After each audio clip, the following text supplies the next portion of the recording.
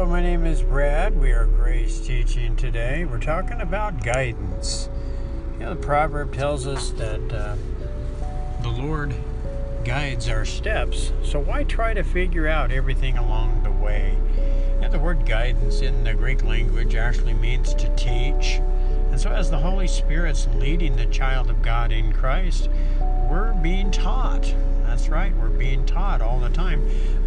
We're being discipled by the Holy Spirit. We're learning how to abide in Christ and live from that life-giving Spirit by grace through faith in Jesus Christ. 1 John 2:27 tells us that the Holy Spirit lives in us and will teach us everything we need to know. So as we trust the Spirit today to lead us and guide us, know that we are being taught all the time by the Holy Spirit. Let's get in the habit of asking the Holy Spirit to reveal our Father's love in every circumstance of life. Remember, we're students, and the Holy Spirit of Christ is our teacher. So remain joined to Christ.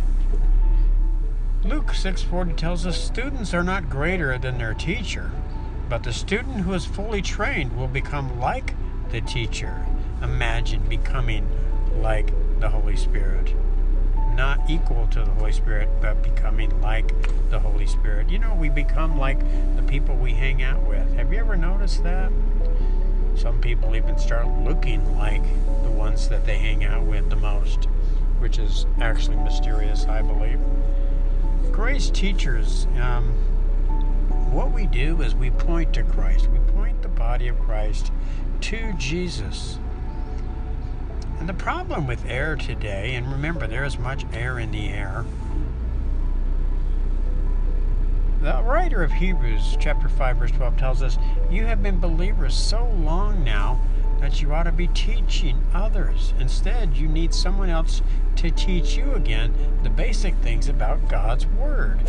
There's many, I hate to say it, baby Christians out there that are not growing, not maturing, because they're still asking God for forgiveness.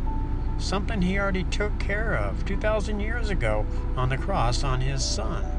Instead of thanking God for the forgiveness of sins, we're asking for forgiveness and we're unable to move on to maturity.